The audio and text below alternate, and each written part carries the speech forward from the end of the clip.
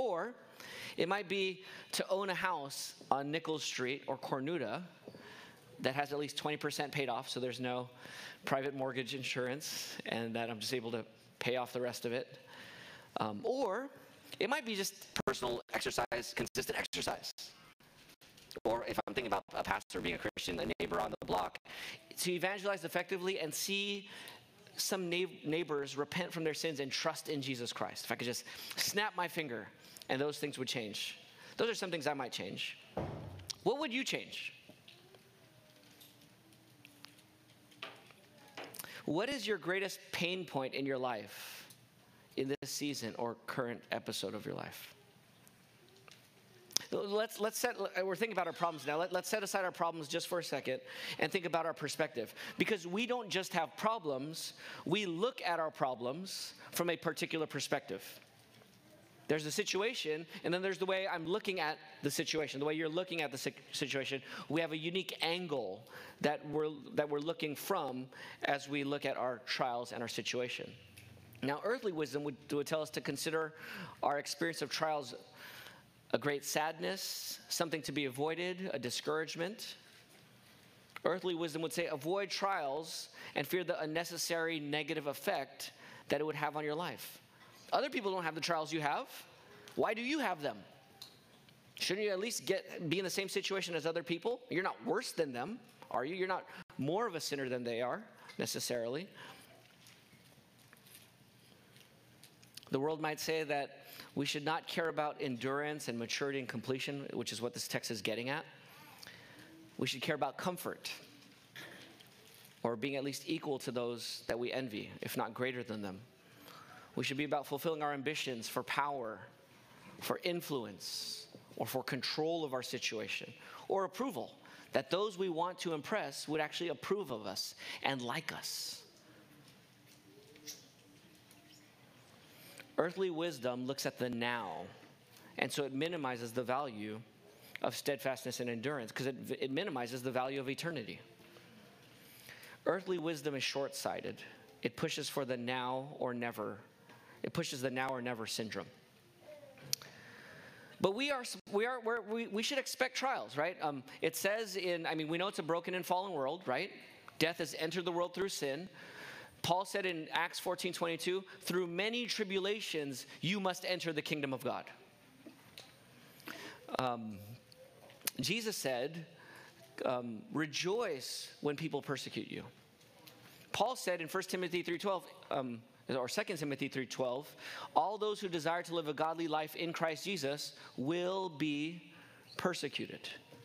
Jesus said in John 14:15 and 16 in the last discourse, upper room discourse, in this world you will have trouble, but take heart, I have overcome the world. Life is filled with trouble. I mean, your life is basically moving from one episode to the next episode to the next episode of challenge after challenge after challenge, right? You're constantly troubleshooting as you try to figure out how to navigate through life. Our lives are made up of trials and burdens. And here, when the world is saying, yeah, you don't deserve that, you should try to avoid it, God tells us here in James 1, verse 2, look at James 1:2, he commands us, consider it a what? A great joy, my brothers and sisters, whenever you experience various trials. So you should consider your experience of trials a great joy. So here's the main goal. It's really this verse. I'll just put it in different words. Shift your perspective. That's what consider means. Shift your perspective for full joy in each trial you experience. Shift your perspective for full joy in each trial that you experience. We're not going to verse 12, but if I had to add a thought from verse 12, because it is the context, I'd say shift your perspective for full joy in each trial you experience so that you eventually receive the crown of life. And we'll get to that in like 4 sermons when we get to verse 12. But the command in verse 2 is very clear, right? Consider your trials, your experience of trials, a great joy or all joy. That's what the it is, your experience of trials, whenever you experience various trials. So James is calling for a mind shift, a perspective shift, a mentality shift. a worldview shift, the way you look at life.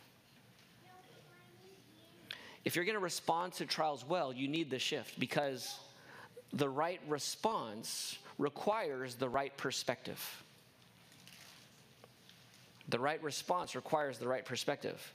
There's a lie that goes around in this world, and it goes around in your hearts. It bounces around your head. And the lie is this: if you could avoid trials, you will be happy.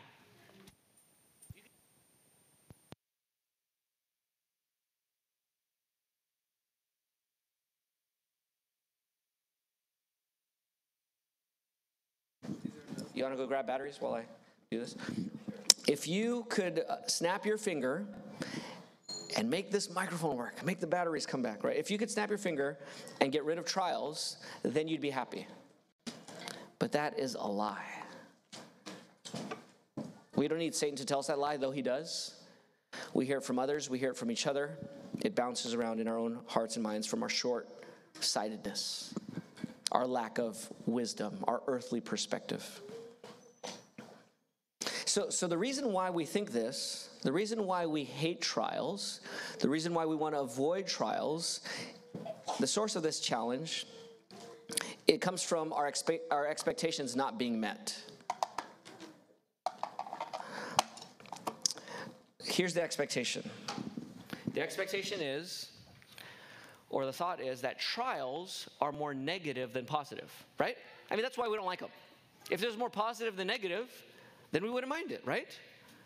The reason why it's hard to rejoice in our experience of trials is because our trials, we think, are more negative than positive, and so it's natural to avoid them.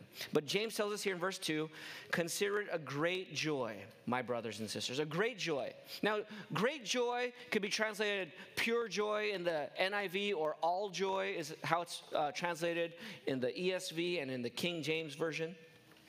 Considering your experience of trials all joy doesn't mean no pain, no grief. In 2 Corinthians 6:10, Paul tells us that we ought to be grieving yet always rejoicing, sorrowful yet always rejoicing. Even in James chapter 4, verse 9 and 10, when he gets to the main commands of the whole letter, verse 9 says, be miserable and mourn and weep. Let your laughter be turned to mourning and turn your joy into gloom. Humble yourselves before the Lord and he will exalt you. So he's telling you to turn your joy to gloom in chapter 4, verse 9. And here he's saying, consider all your trials, your experience of trials, a great what? Joy. A great joy. He doesn't mean that your great joy means that there's no mourning, that there's no pain, that there's no weeping. Now, to understand what it means to consider it all joy, we need to clarify a few things. In the Bible, joy and happiness are not opposites. Joy and happiness, there's no biblical distinction between joy and happiness. Some people say joy is this deeper thing that you have in Jesus, and happiness is based on your happenstances or your circumstances, and therefore you need to have joy even when you're not happy. There could be some, I could theologize to make that make sense. It's not completely wrong in some ways, depending on what you mean by it. But in the Bible, joy and happiness, there's no distinction between those words. So I'm not going to make a distinction between those words here. When we're saying consider it all joy when you experience various trials, we're saying consider it all happiness when you consider these things. Joy is to be found not in the trial itself, but in your experience of the trial. Remember, there's the problem and your perspective on the problem. Your joy is not to be in the problem in and of itself, but your perspective on what you're seeing the problem and what it's producing, what's happening there. John Calvin has said, there is nothing in afflictions that ought to disturb our joy. There is nothing in our afflictions that ought to disturb our joy. Now notice it says, consider a great joy, my brothers and sisters, whenever you experience various trials. It says various trials, but who's James addressing here? Look at verse 2 again. Consider a great joy, whom? Who's he talking to? His brothers and sisters. Is that everyone in the world? No, it's only, who are the brothers and sisters of James? Christians, right? His Christian brothers and sisters. This mindset of considering your trials a great joy is only available to those who are in Christ Jesus. Only those who are saved. Because it will work out only for their good. The promises here that we're going to look at in verses 3 and 4 are promises only for Christians. So if you're not a Christian, you're not a brother or sister of James. And you can't consider it a joy. You should, but you should do that by coming to Jesus. So if you're not a Christian, here's how you become a Christian. Repent from your sins and trust in Jesus Christ. Why do you need to repent from your sins and trust in Jesus Christ? Because you're a sinner, and God is holy, and God has made you, and you will be condemned and damned for your sins. And guess what? You cannot be good enough. You cannot be religious enough. You cannot be wise enough. You cannot be helpful to your neighbors enough to become a Christian. God will never forgive you of your sins based on your goodness. You are condemned because you are a sinner, just like I'm a sinner. And we will never be good enough. The only way to be forgiven and receive eternal life and to be a brother and sister of other Christians is to trust in Jesus. Why Jesus? God sent his son Jesus into this world, and he's the only one who lived a life perfectly righteous that you should live. And yet Jesus died on the cross for our sins and rose from the dead. He's the only one who died for your sins. He's the only one who rose from the dead. Your only hope for forgiveness and salvation is Jesus. So if you're not a Christian, or if you think you're a Christian, I'm inviting you to repent from your sins, to turn from your own goodness, and trust in Jesus Christ alone for your salvation. Make him your Lord, your Savior, and your treasure. And you will be a Christian, a brother and sister. Now, James says here, going back to verse 2, consider a great joy, my brothers and sisters, whenever you experience various trials. Why does he say various trials? Because trials come in all shapes and sizes. What should we consider a trial? Well, there's various trials. Some trials are over quickly, while other trials can take many years. They can be more drawn out. Some trials are interpersonal, relational. Some trials are internal, just between you and yourself or you and God. Some trials are social. Some trials are societal. Some trials are international. Some trials are familial. It's within your family or marital. Some trials are ecclesial. They are in the church. Some trials are romantic or sexual. Other trials are ideological and intellectual. A lot of our trials, especially as we get older, are physical. Trials can be emotional, mental, and all of these trials of various kinds are spiritual. And that's the point of this passage, that all of them are spiritual. And when we say various trials, I mean, trials can switch so quickly that you're in one trial into another trial. So I can't remember this week, but I was coming home. Actually, I was studying, and I didn't want to come home yet. And Francis calls me and says, you need to come home because the electricity went out on part of our house. And so you need to find the electric box and the breaker, and you need to fix this. So I'm studying, and I'm like, So I go home, and it's hot. It's heat wave, right? So I'm like walking around the house in the heat wave, and I can't find the box. I can't find it. And so I know where it is at our house, but during renovations, we're in a different house. I don't know where it is. So I'm going around, and now I'm starting to get frustrated. I'm starting to get impatient with her that she's asking me to do this. So then I feel impatient with her. Oh, here's why I felt impatient. So I gave up. I was like, you know what? I'm just going to go inside. I'm just going to take a shower. I'm going to tell her I can't find it. Too bad we don't have air conditioning in our bedroom because I can't find it. And so as I'm going in the house and walking towards the restroom, it's right there. It's in the hallway. And I'm like, it's right here. It's inside the house. And so then I felt impatient towards her because it was right there in front of her the whole time. And then, so I go to take a cold shower, and then while I'm in the shower, I'm like thinking about James 1, 2 through 4. I'm just going through the verses in my head. I'm like, okay, I need to consider that a trial of joy. And then I start having another trial. So it's first I'm feeling impatient with my wife, and now the trial moves to the fact that I was impatient towards her, and I made a snarky comment towards her, and I sinned against her. And now I don't want to ask her for forgiveness. So now the trial is pride. So I'm there in the shower, I'm like, I need to consider this a great joy. One, I should have considered that a great joy. Now I'm being arrogant and proud, and I don't want to ask my wife for forgiveness. And I feel pride in my heart. And now I have another trial. You see how trials are just they're various, right? They can move and morph as you just go through. Within 5 minutes, you're in one trial, and now you're in another trial. But our lives are made up of trials and temptations. A trial is a difficulty, and every trial and experience of the trial is unique. What's hard for you might be easy for me, and what trial that's hard for me is easy for you. And this could guard us from self-righteousness. I mean, I've done this, I've sinned in this way. I'm sure many of you have as well. When you look at someone going through something hard in their life, and you're like, that's not hard, that's easy. Why are you making that such a big deal? And the answer is because it's their trial. It's not your trial. It's not a trial for you. That's easy for you.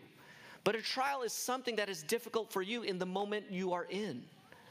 And so we ought to have compassion for others because their trials are supposed to be different than yours.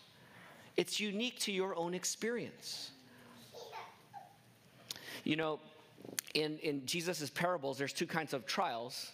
There's two kinds of trials that he unfolds. When he talks about the parable of the soils and there's seeds that he's throwing all over. You guys know that parable? In Mark chapter 4 and Matthew 13, there's 4 kinds of soils. The 2 soils in the middle of the story are the sower's throwing seeds next to rocky ground, and then the plant grows up, but it dies. And then there's other seeds that are planted next to thorn-infested grounds with other plants and weeds there. And so that plant grows up, but it gets choked out by the other weeds and it dies. And then Jesus interprets what these things mean. The rocky ground is because there's a rocky ground, the plant can't get deep roots, and therefore when the plant springs up, the sun beats down on the plant, so the plant dies. And Jesus says that's like the hard things in your life. When you get beat down by the difficulties and trials of life, it beats down on somebody that their faith dies. The seed of the Word of God dies in their lives, and they find out that they're not really Christian. The other seed is the seed that falls on thorn-infested ground, and the trial there is actually the thorns are taking away from and they're choking out the other plant. And Jesus says that's the desires and cares of this world. So in this side, it's the treasures of life that distract you. In this side, it's the difficulties and trials of life that distract you. But both of them are various kinds of tests that attack your faith in Christ. So there are various trials. It could be pain or pleasure, trial or treasure. But all of these things are trials. Now, we're not masochists when we say consider it a great joy. It doesn't mean that we show no empathy to those who are suffering. But it does mean that we have a large and, I don't know, if you look at this verse the way I look at this verse just seems impossible. It seems impossible. How do I consider my trials that are hard for me a great joy? This does not come naturally, but it does come supernaturally. And that's what God's calling us into right now as we meditate on the rest of this passage. How do we rejoice? Why should we rejoice when we are in these experience of trials? The short answer is that trials are about God. They're about your faith. They're about your growth. They're about your endurance. They're about your wholeness and your completion as a Christian. And so let's think about the main goal one more time. The main goal is shift your perspective for full joy in each trial you experience so that you eventually receive the crown of life. Now there are 4. Now look at verse 3. What's the first word there in verse 3? Because. Why should you consider your trials a great joy? Why? Because you know something. There are 3 things here to know. Actually, 4 things that you do know. And the way you're going to rejoice in trials is by bringing these back to your mind. So 4 things to bring back to your mind. 3 things are explicit and there's 1 that's implicit. But bring these things back to your mind. Bring these 4 things to your mind so that you consider your trials a great joy. Okay, you ready to jump into these 4 things? If this comes supernaturally, you need a supernatural biblical perspective that's filled by God's grace. So let's do that now. Let's look at verse 3. Number 1, why should we consider our trials a great joy? Because you know that trials test your faith, or you know that trials prove your faith and improve your faith. Tests do 2 things here. They prove and they improve. All right, you already know this. That's what James says. You know that the testing of your faith produces endurance. But knowledge is not enough. Your knowledge has to be not merely intellectual, theoretical knowledge, but practical, experiential knowledge. Do you know that God is good? Yes or no? Yes. Do you know that God's good to you in your trials? Yes or no? Yes. But do you always feel the joy in God and you feel His goodness overwhelm you so that there's more joy than not joy in your trials? No, we don't always feel that. There's a disconnect between our theological, intellectual knowledge and our functional, practical knowledge. Trials are the exercises of connecting what you have disconnected. God sends trials so that your theological knowledge becomes functional, actual, practical knowledge, so that it becomes experiential.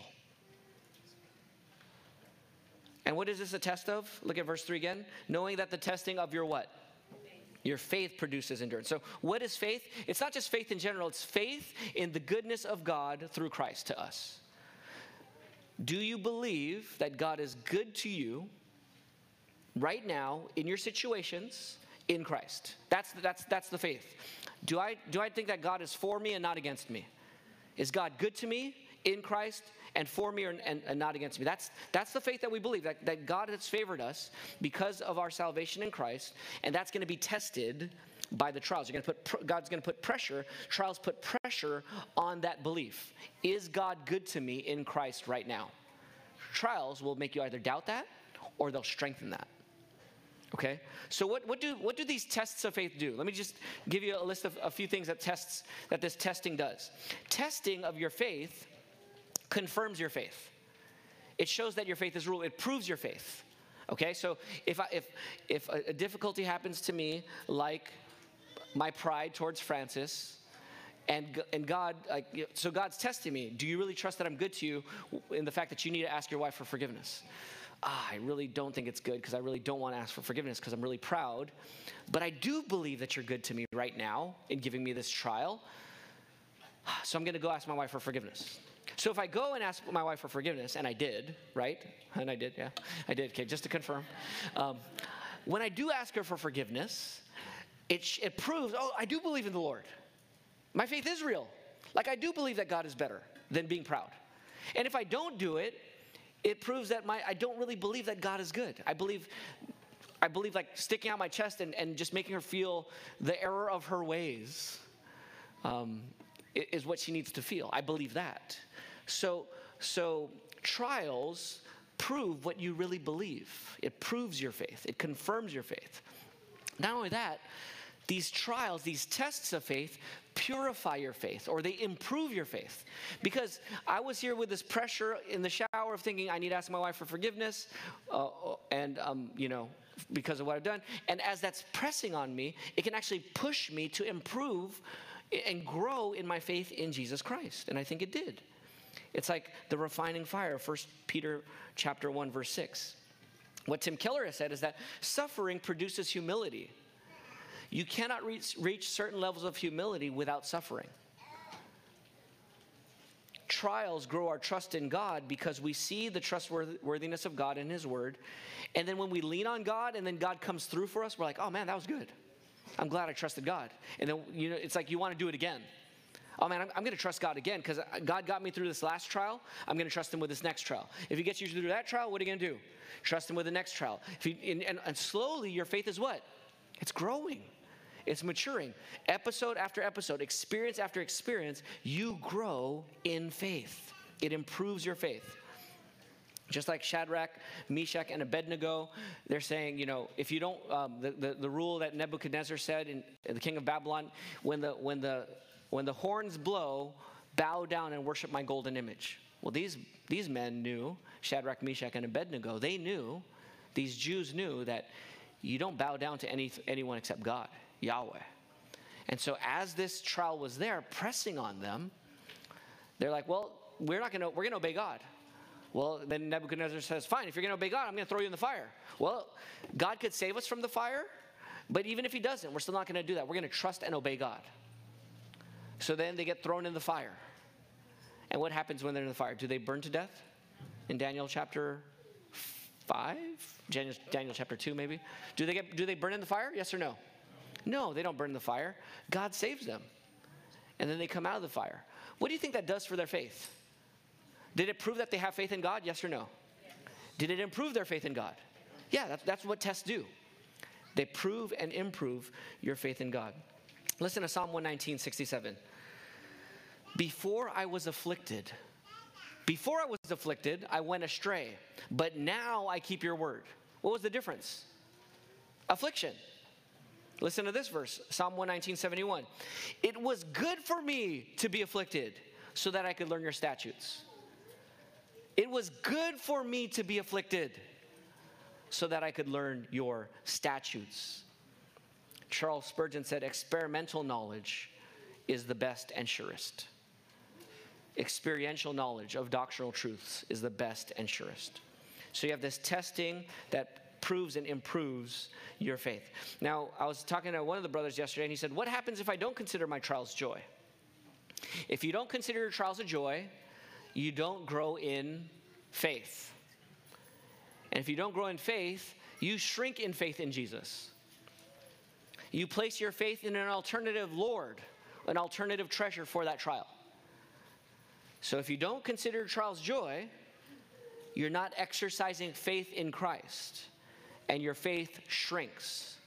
It weakens. You don't grow spiritually. So trials are an opportunity for, it's a potentiality. It gives you a potential to grow. But our potential is realized only when it's connected to the right perspective. Our potential is connected to our perspective. How many of you are good at taking tests? Not to brag, but how many of you are just good at taking tests? Come on. Okay, a few of us. Like you just, like when you take a test, you're kind of free. You're like, well, I know what I know. I'm just going to do it, you know. And you just do it. Whereas others like, oh, a test. And they get a lot of anxiety about tests. Yeah, a few of you are, I'm similar. Just like, it's a test. I know what I know. Just it's going to reveal it. I'm just going to do it, you know. Some of us are good at taking tests. Others of us are not. Some of us are better at doing the other schoolwork without the test taking. But what the test does is when you know it's a test, it applies pressure, doesn't it? If you know a test is coming, we're praying right now for Peter Jung, right? All of us who are here on Sunday nights, we're praying for him because he has an exam to take by the end of next month, I think. And if he does, it's for his job promotion, so pray for Pastor Peter. But he has an exam, and so what is he doing? He's studying. Why is he studying? Because there's pressure now. If he passes this exam, this test, he could get a new job or get a promotion. If he doesn't pass the test, he doesn't. And so the test puts pressure, and that pressure is pressing him into improving his knowledge, right? That's what tests do. So you need to change your perspective, and you need to understand that everything you're in is a test. There's this scene in Spider-Man. Sorry, I got to quote it just because it's coming to my mind. In Spider-Man, at the very end of Spider-Man Far From Home, the second one, yeah. The second one, so Spider-Man's dream is to be an Avenger, and Tony Stark finally lets him become an Avenger, and he's like, he's been wanting to be an Avenger for a long time. Is that the first one? Oh, Homecoming. Sorry, okay, thank you for correcting me. In Homecoming, the first Spider-Man. I'm not sure about that, but I'm going to trust you guys. I'm going to live by faith in my daughters. So in it, he says, you know what? I don't want to be an Avenger. I just want to be a friendly neighborhood Spider-Man. And so Tony Stark's really impressed with Peter Parker. And as he's walking away, he turns around and he says, was this a test? And it wasn't a test. It was real. He was like, was this a test? Because, sometimes you're being tested and you don't know you're being tested. Here's what I want to tell you. Every trial is a test. If you're just kind of praying to God and you're like, God, is this a test? What's the answer? Yes. Yes, it's a test. You're in a test. It is a test. It's always a test. Every trial is a test of faith. Every test is there's an opportunity to pass the test and improve and prove your faith in Christ. Yes, you are in a test. One of the reasons, I'm going to pull a side note here. One of the reasons, some churches have elder candidates. Have you ever noticed we don't have elder candidates in our church, like an elder training program? And the reason we don't do that in this church, and I don't recommend it, so if pastors are listening from other churches, the reason why I don't recommend elder candidates in churches is because it produces false tests of whether someone should be an elder in the church. You know what the test of being an elder is in this church? Your love for Jesus, your love for other members, your care for other members, your ability to teach other members and disciple other members, to disciple your neighbors. And guess who's responsible to disciple other members? Every member is. Who's disciple to study God's word? Every member. Whose responsibility is it to love their neighbors as themselves? Whose responsible is it to bear other burdens in this church? every member. In other words, the tests for elders is just living life in the church and being a mature Christian, and then having an ability to teach. That's the one thing that's kind of above it. But other than that, what is the training program for raising up elders in a church? The church. You are the program. We don't need to have like, oh, let's read all these books and do all these things and then deem somebody an elder candidate. Because what that does is it puts a different kind of pressure, and now all the members are like, oh, Ross, I'll just use Ross as an example. Ross is an elder candidate, so is he going to be an elder or not? Now everyone's thinking about Ross, and we've already titled him an elder candidate. Some of you might already think that he's qualified or someone else is qualified to be an elder because we put on him the title elder candidate. And all of a sudden, the tests shift from real life ministry to other tests. And what God wants you to see is that the real tests is real life. It's not these artificial tests in your life that other people put on you. The tests of life for growing in faith is real life. And so we want to understand that test. All right, let's move on.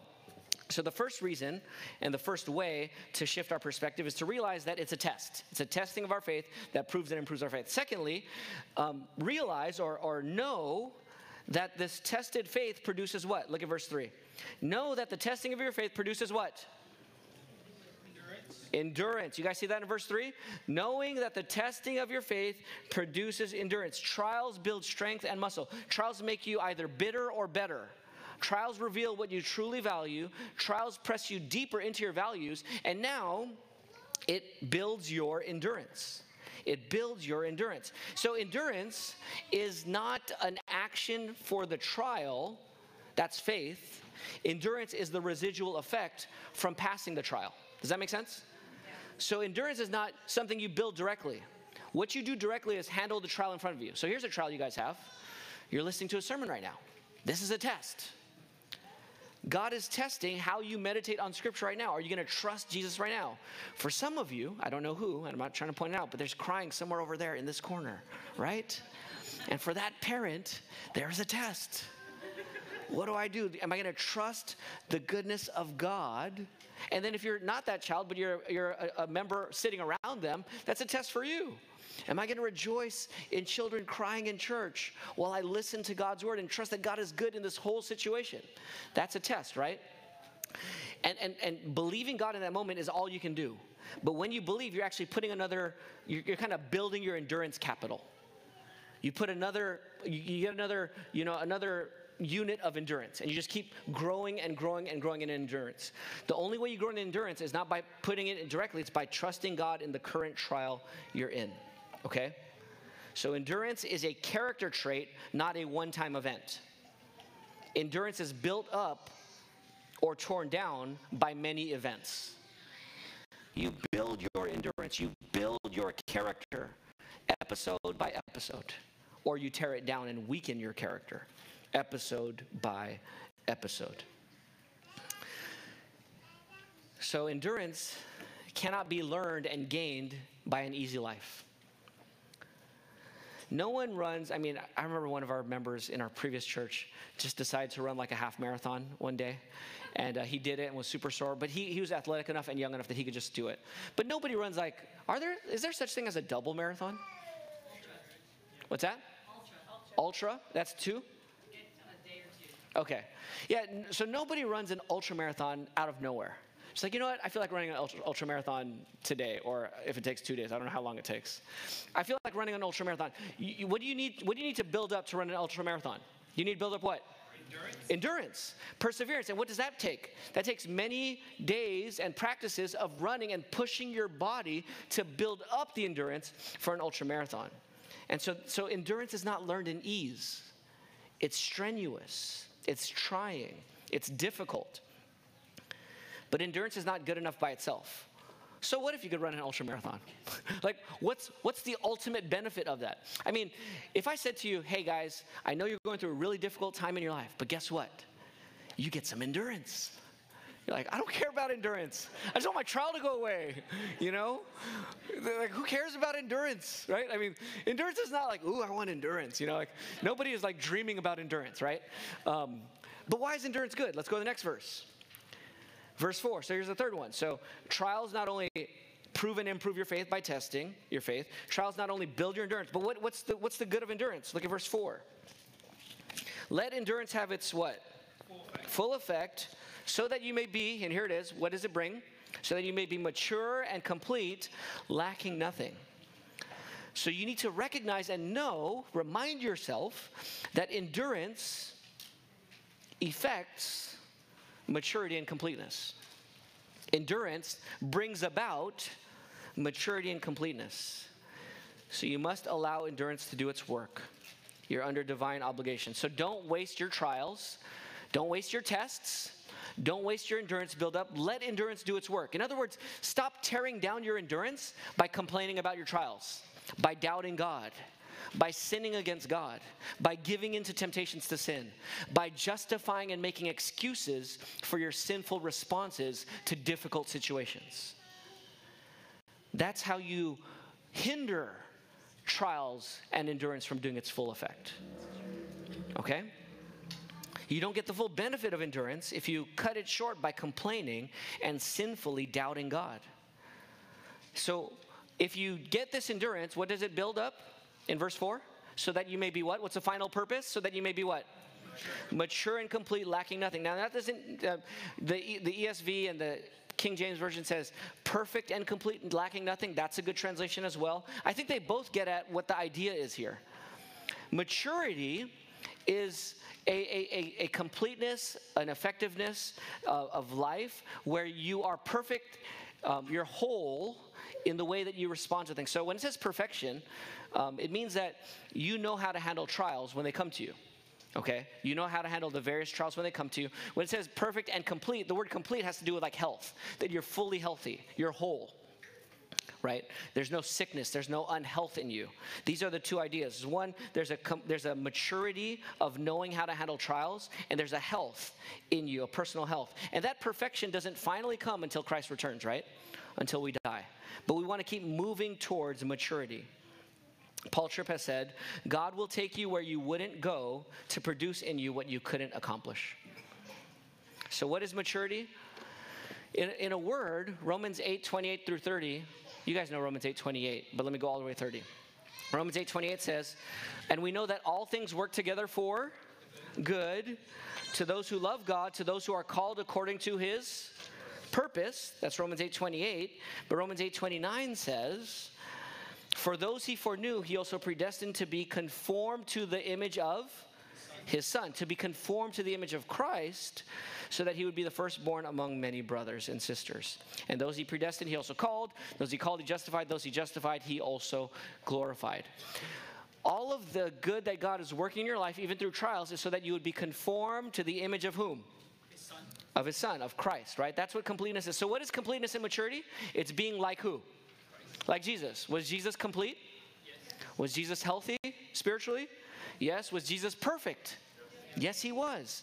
And so you are being made perfect. You're being perfected like Jesus as you go through your trials. So you need to see the divine intention behind your trials. You need to see the divine intention behind your trials.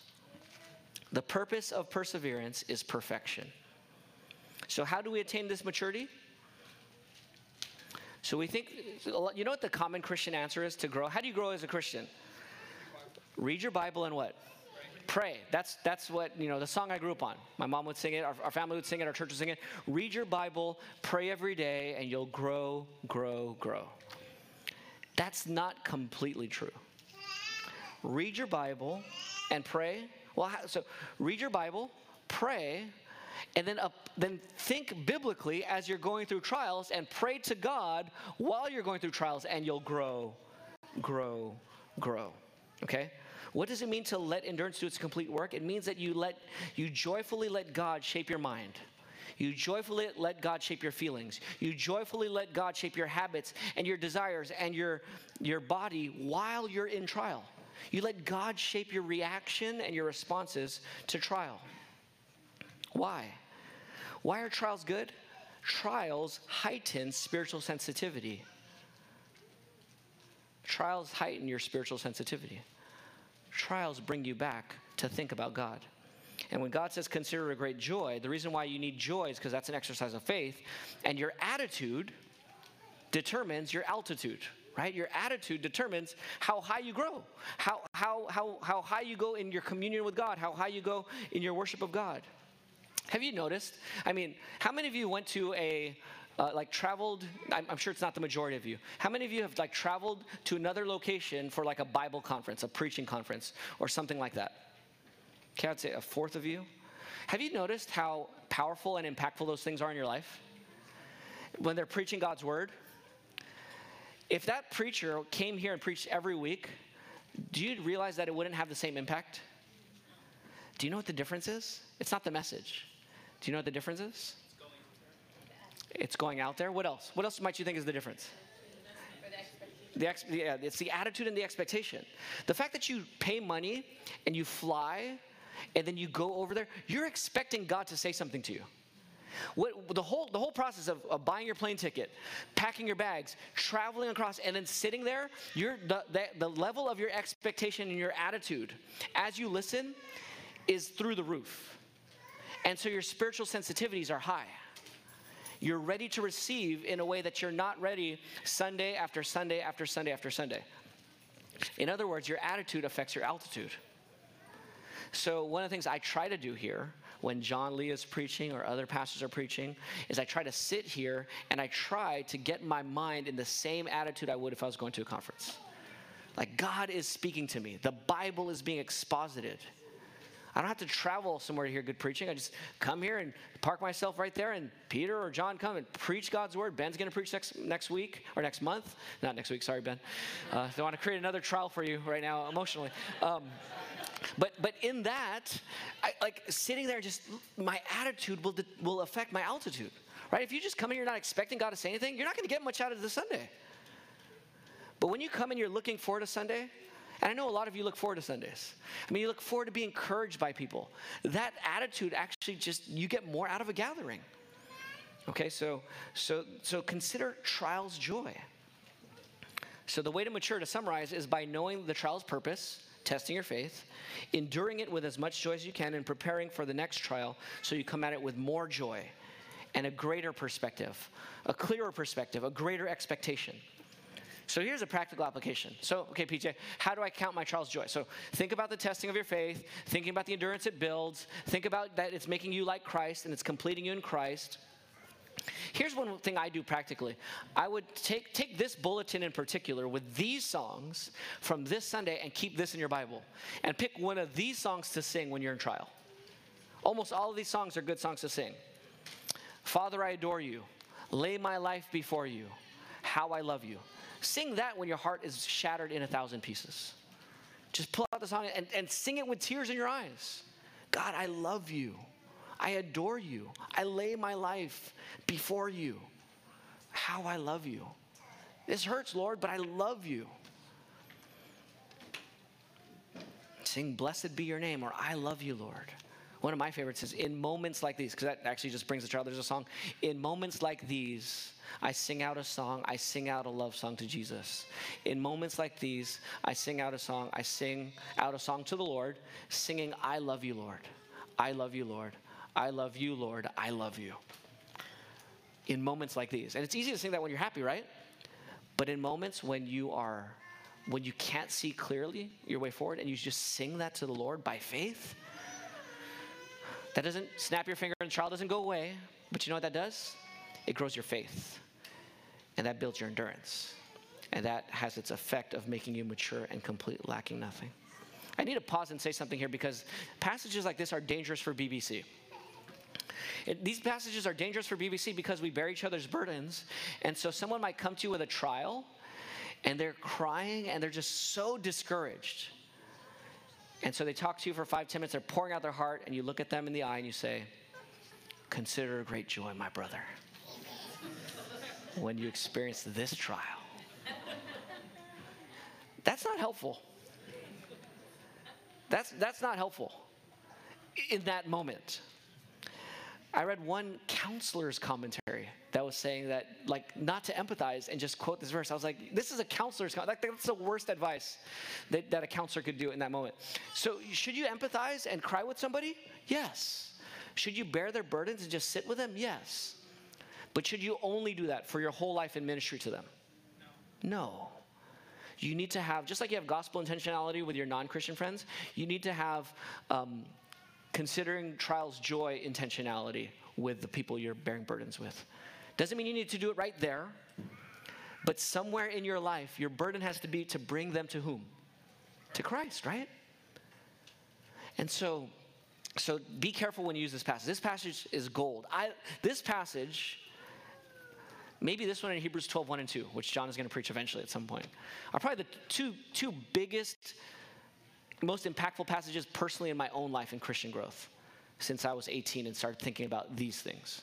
Hebrews 12, 1, 2, it's about trials and running a race of faith. And this one, like just trying to live out James 1, 2 through 4. It's a silver bullet in some ways of Christian growth. If you just try to do it. But you can't like just force it by memorizing the passage. You just got to do it every single trial. But it can grow you. All right. So one more thing about empathizing. And Sarah prayed, and prayed a wonderful prayer of praise. And she actually sparked this idea in me through her prayer. Her prayer was great and true. She talked about God helping us saving us from certain tears. And that's true. There's a lot of tears we would cry that we don't cry because of God's grace. But there's something else that's true with it. And this is right alongside Sarah's prayer. God also doesn't eliminate all tears in our lives. In the end, in Revelation 21, 22, it doesn't say God takes back your tears. What does it say? What does he do with our tears? He wipes them away. He doesn't prevent them. He doesn't rewind it and put the tear right back in your tear duct, right? He doesn't do that. He lets the tear come down. And then he wipes it away. He doesn't erase the fall. He doesn't erase your sin. He doesn't erase the brokenness. He redeems it. That's what he does. He redeems it. And so let's go to now. PJ, that's the end of the verses. Don't you have? I have one more point. Okay, where's the other point? So if you're going to know and count your trials joy, you need to know that it tests your faith. You need to know it builds endurance, and you need to know that it's going to make you mature and complete, just like Christ. Jesus, right? Just like Jesus Christ. That's right. But why, or how do you actually count it joy? Because sometimes, to be honest, I don't want to be like Jesus. I just want the trial to go away. Right? I just want to snap my finger and let the trial go away. Here, this is putting it all together. So this fourth point is this. Why should you consider your trials joy? Answer, point 4, because the value of maturity is greater than the value of the absence of the trial. Do you guys get that? The value of maturity is of greater value than the trial going away. It comes down to what you value. The joy of a trial is like the joy of getting your tooth drilled because you got a cavity and they're going to fill it. It doesn't feel good, but you know the joy of not having a cavity grow is better than having the cavity grow and not getting drilled on, right? And so it's the joy of getting drilled on. It hurts. It's inconvenient. It's uncomfortable, but it's a bigger blessing. It's the joy of going under a knife for a surgery that could save your life. It's not a joy to go under surgery, right? To go under the knife for surgery. But if it's going to save my life, that's a joy. Or for children, it's taking the nastiest medicine to treat your sickness. The joy of getting well, or the joy of having your parents not get mad at you for not taking the medicine, right? Just so you could get your parents off your back. That's a greater joy than not taking the medicine. It comes down to what you value. Two people can count the opposite thing of joy in the exact same situation. Several years ago, the late and great, second greatest Laker, Kobe Bryant, he almost lost his marriage. He almost lost his marriage in 2012 or something. And it was because he put basketball as such a value that he was willing to sacrifice everything to be the best basketball player he can be. And so the joy of being the best basketball player he can be was even at the cost of his marriage. But there are other players who are not as good basketball players, but are still NBA players, but they're not as good basketball players. Why? Because they're not willing to sacrifice their marriage for the sake of basketball. And so they love their marriage more than basketball, and yet, so they're not going to be as good of a player. It's the same exact situation, marriage and basketball, but depending on what you value, you're willing to sacrifice the other thing for the greater value, right? You guys get that? All this is it's value calculation, right? Not everyone values the same things. So people rejoice in different things, and they're willing to go through different painful circumstances that they'd rather not go through to have what they deem more valuable than avoiding the pain altogether. And why is it a delight to go through pain? Because our deepest desire determines our delight. What you most deeply desire determines your delight. So what's so great about maturity? Being like Jesus. But let me just be honest. Being like Jesus doesn't always appeal to me. That doesn't help. Maybe it helps you to be like, oh, being like Jesus, yeah, I'll take the trial. I'm like, I don't want to be like Jesus. I just want the trial to go away. But there's something here that should actually give us more power than just being like Jesus. What's so great about being like Jesus? What's so great about maturity? What's so great about lacking nothing? I mean, we already have Christ. What's so great about being like Christ? Here's the answer, guys. Okay, here's the greatest value. Nobody enjoyed God like Jesus. Nobody enjoyed God like Jesus. And the more you're like Jesus, the more you enjoy God. The more you're like Jesus, the more of God you experience in your life. And to me, that is the greatest value. Jesus deeply enjoyed the goodness and majesty of God, and so can we. It's better than a pain-free life, because a trial-free life is a spiritually immature life that has shallow joy in God. Is there anything you want more than to deeply commune with and enjoy and love the almighty infinite Father, who has perfectly revealed himself to us in the Son? Is there anything you want more than Jesus? Trials grow you by giving you God. Trials grow you by giving you God. The only hope you have to consider your trial all joy is to want God in all his glory more than you want to get rid of your trial. That's your only hope. And if you want your trial, if you want God more in your trial, or if you want your trial to go away more than you want God, then to that degree you are unable to consider your trial a great joy, because you don't want God. You don't want him that much. You want your trial to go away. That is more of your God than God. And when you want that more than God, trials are not a joy. They're all pain and loss. Christian maturity and perfection and wholeness is a deep delight in God.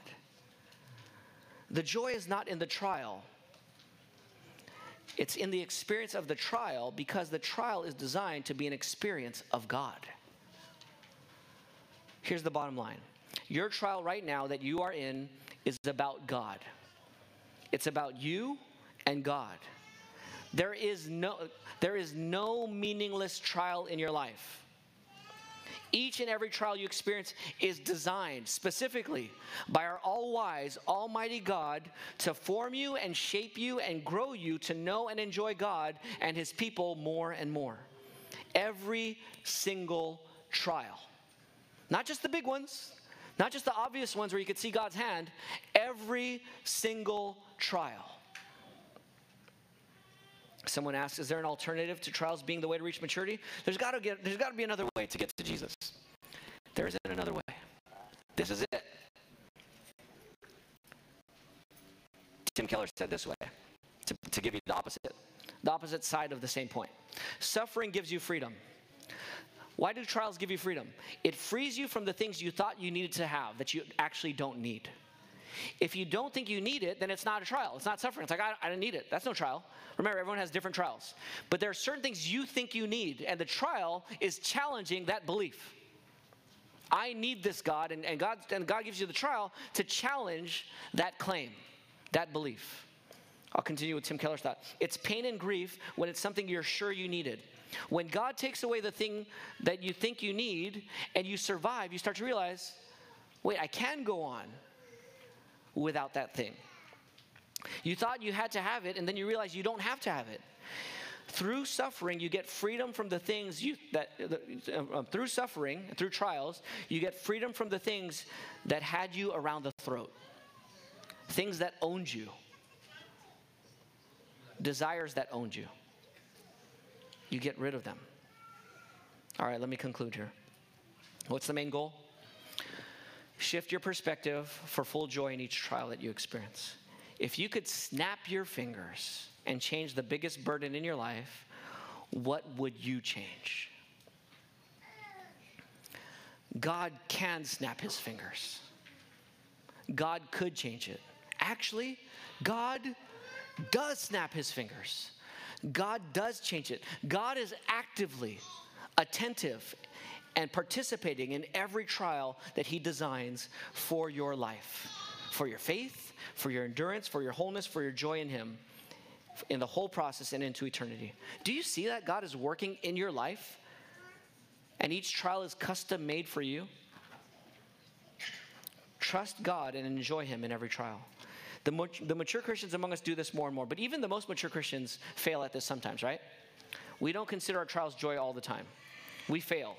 There's only one person who's always considered his trials all joy. And who's that? Jesus Christ. It says in Hebrews 12, verse 2, for the joy set before him, he endured the cross. Why did Jesus endure the cross? For the joy set before him. Jesus is the only one who never sinned, never disobeyed James 1:2. And therefore, he should enjoy not only endurance, but wholeness and completion, right? But instead of Jesus enjoying wholeness of life, he experienced the horror of death. Instead of God's face shining on Jesus, Jesus faced God's righteous anger and wrath. Instead of delighting in the completeness and lacking nothing that Jesus should have experienced, under God's judgment, Jesus suffered the greatest lack any person in the universe will ever know. It says, verse 4, lacking nothing. Jesus lacked everything. When he was on the cross under God's judgment, there is no one who will lack more than what Jesus lacked when he was hanging on the cross in darkness saying, my God, why have you abandoned me? That moment, that 3-hour moment in history, Jesus experienced the greatest lack that anyone will ever know. The holy and joyful Lord suffered in the place of the sinful and complaining Christian. Jesus died for us so that we could be forgiven and receive this development in faith, endurance, and maturity. We will never, ever, ever face the greatest lack that we actually deserve, damnation in hell. Jesus died both for your joy now and into eternity. So brothers and sisters, here's my closing challenge. Be still and know that God is God. Just pause. Take a time out. Just stop. When you look at your trial, just stop. Don't just look at your trial. Try to look beyond the trial. Try to look behind the trial. Look behind the problem. Look to God and his purposes and his goodness. The Puritan Thomas Manton said this, in our consideration lies our misery or comfort. In our thinking, in our perspective. In our perspective lies our misery or comfort. In the way you look at the trial. That determines your perspective or comfort because that is revealing your desire. Every trial is important. Each test is meaningful. Even the small ones and the short ones. They all have the potential to produce growth. Let me just put it this way. Last sentence, okay? Let me put it this way. Each trial you have is a personal invitation from Christ to commune with him for your wholeness as he moves you toward our eternal home. Take that invitation. Commune with the Lord. Count your trials joy. Father in heaven, we know that this is an impossible command to obey on our own strength. Because it's impossible for us to want you apart from your grace. But we thank you that you give us truth. You give us light to see the glories of Christ. You help us see that you are more valuable than our trials going away. Indeed, you're more valuable than life itself. Whom have we in heaven but you? And there's nothing on earth we desire besides you. Our flesh and our heart may fail, but you are our strength and our portion forever. God, forgive us for not wanting you. Forgive us for idolizing other desires, delighting in other things. Thank you for trials. Lord, we say thank you. We don't want to say thank you flippantly. Some of us are, and many of us will be going through horrific seasons of life. Some that last decades. But Lord, we thank you that you meet us there. Grow us, we pray. In Jesus' name, amen.